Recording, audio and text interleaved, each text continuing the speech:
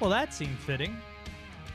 By the way, I had a chance to watch the new Adam Sandler movie on Netflix. It's called Hustle. Very good, where Sandman's a basketball scout for the Sixers. Good movie. Had me thinking of this question today, which we put on social media. Who's the king of sports movies? Because now he's been in 5 or 6 of them, if you count Uncut Gems. I count it. Sports gambling. Kevin Garnett's in it. That's a sports movie, right? So we'll explore that in 15 minutes or so. But maybe we could get to that to start things out with our next guest. Around here, we're thrilled to have the Rich Eisen Show on our daily lineup here on WSJS News Talk Sports. The host of that show is Rich Eisen, who is kind enough to be here now. So, Rich, welcome on in the Triad of North Carolina. Who do you think of first when it comes to great sports movie actors? I'll go Kevin Costner. I think Kevin Costner is that guy. The Bull Durham Field of Dreams, Draft Day, Tin Cup, for Love of the Game, quintuple play is pretty strong. That's a pretty strong 5-pack right there for and Costner's, Academy Award quality, huge name, huge actor, great movies. I think that's your winner. Appealing to the North Carolina audience with Bull Durham already. Rich Eisen's really good at this. Yeah, I didn't even realize that. I mean, I am somebody who likes to cater, or be very solicitous. I try to be that, but I didn't. That was totally unintended. How about totally it? Unintended. Let's shift things to the Carolina Panthers real quickly while we're talking about Carolina things. When Matt Rule arrived here in January of 20, the big holes in this team were aplenty. You talk about quarterback, O-line, defense, pretty much.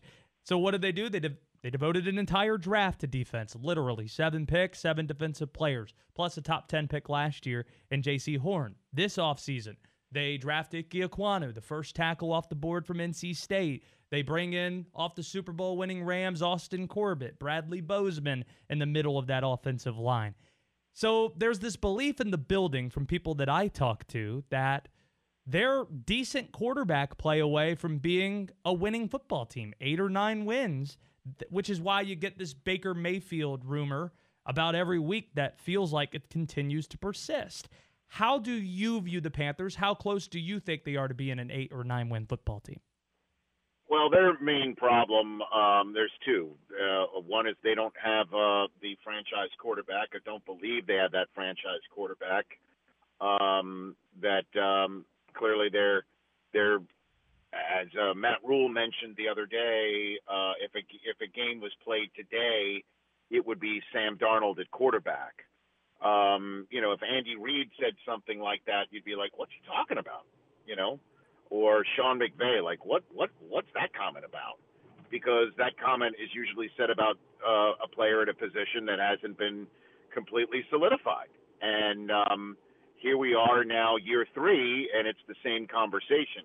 Teddy Bridgewater as a bridge quarterback, to then going and acquiring Sam Darnold, and having top 10 picks 2 straight years and not choosing a quarterback in either one of them. Didn't help that J.C. Horn got hurt last year.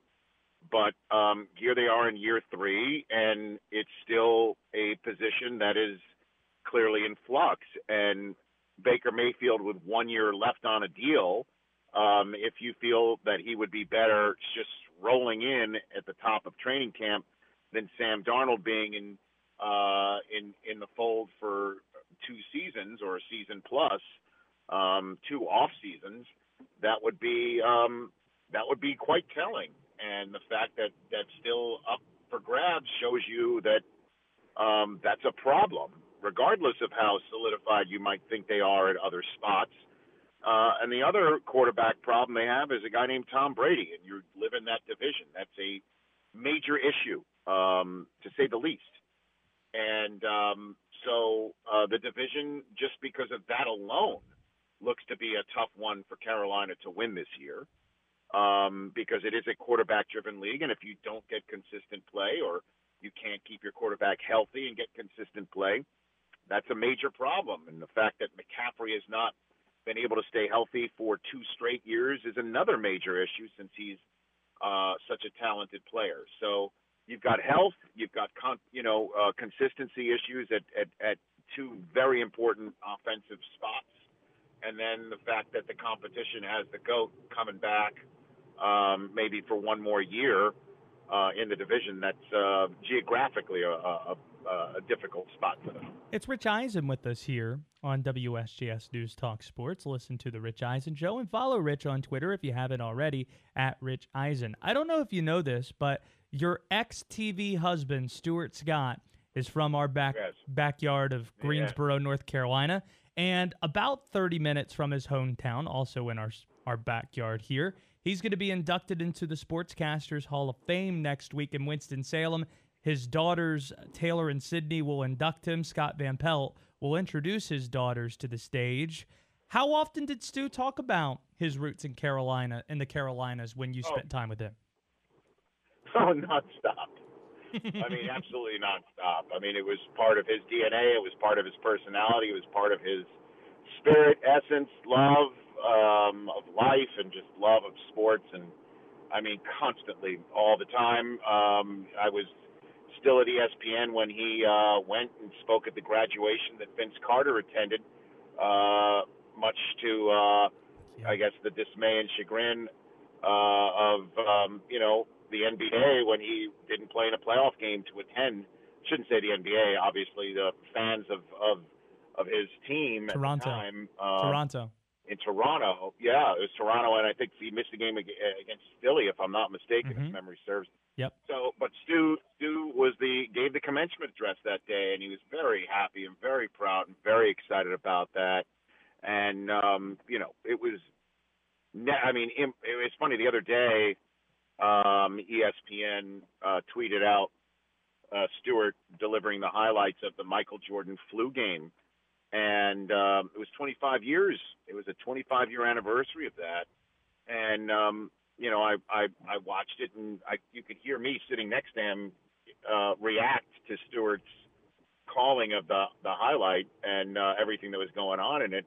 And my recollection of that, just like any major Michael Jordan moment, was there was no shot on this green earth I would ever do that highlight. Like, it was if Michael had a big night, it was Stewart's highlight to do, because of the Carolina connection, and that was inviolate. That never really changed. I kind of had a chuckle about that. But it's amazing. Stewart's been gone 7 years now, 7.5 years. His birthday's coming up in about a month. And I think about him all the time.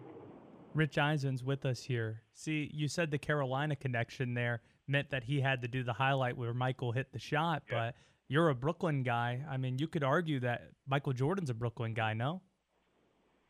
Well, I was born in Brooklyn, raised in Staten Island, and but any time there was a big Michigan moment, obviously that was mine. Understood.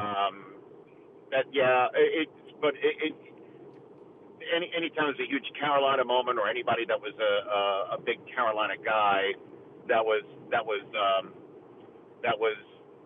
Stewart's. Did he ever get you out to a Tar Heel basketball game, Rich? Did he ever get you out that way? No, I never did.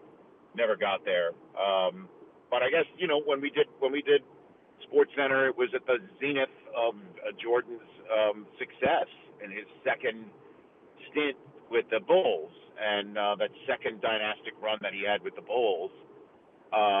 So if we were doing Sports Center over the last few years together, I would have had that run with Brady, which would have been great.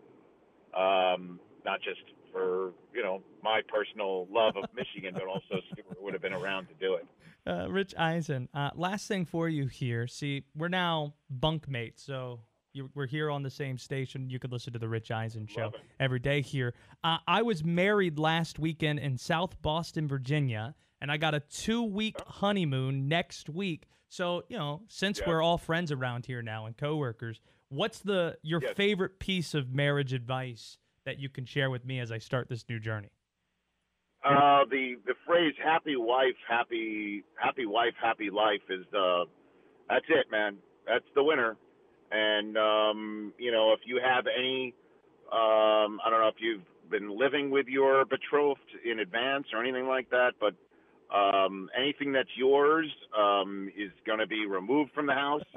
A lot of people, whenever they come on my show studio set, remark about how much they like it. They call it like a neat man cave, and there's all these knickknacks and baubles and memorabilia, pieces of memorabilia all over the place. And they're like, how'd you put this all together? And I'm like, well, it's just a lot of stuff that I've had that my wife turns to me and goes, you know where that would look much better? Your studio. I'm like, oh, okay, great. So get ready for a lot of that. But, enjoy it. You don't have kids yet, right? Not yet. No. Just got married in the past week. We're in the process of moving in. We're figuring out that entire situation. So yeah, eyes wide open, Rich. Say goodbye to a lot. Have your head on a swivel. Stuff might just disappear. Have your head on a swivel. Stuff might disappear out of the blue. But then again, different. Every relationship has its own fingerprints, like a snowflake.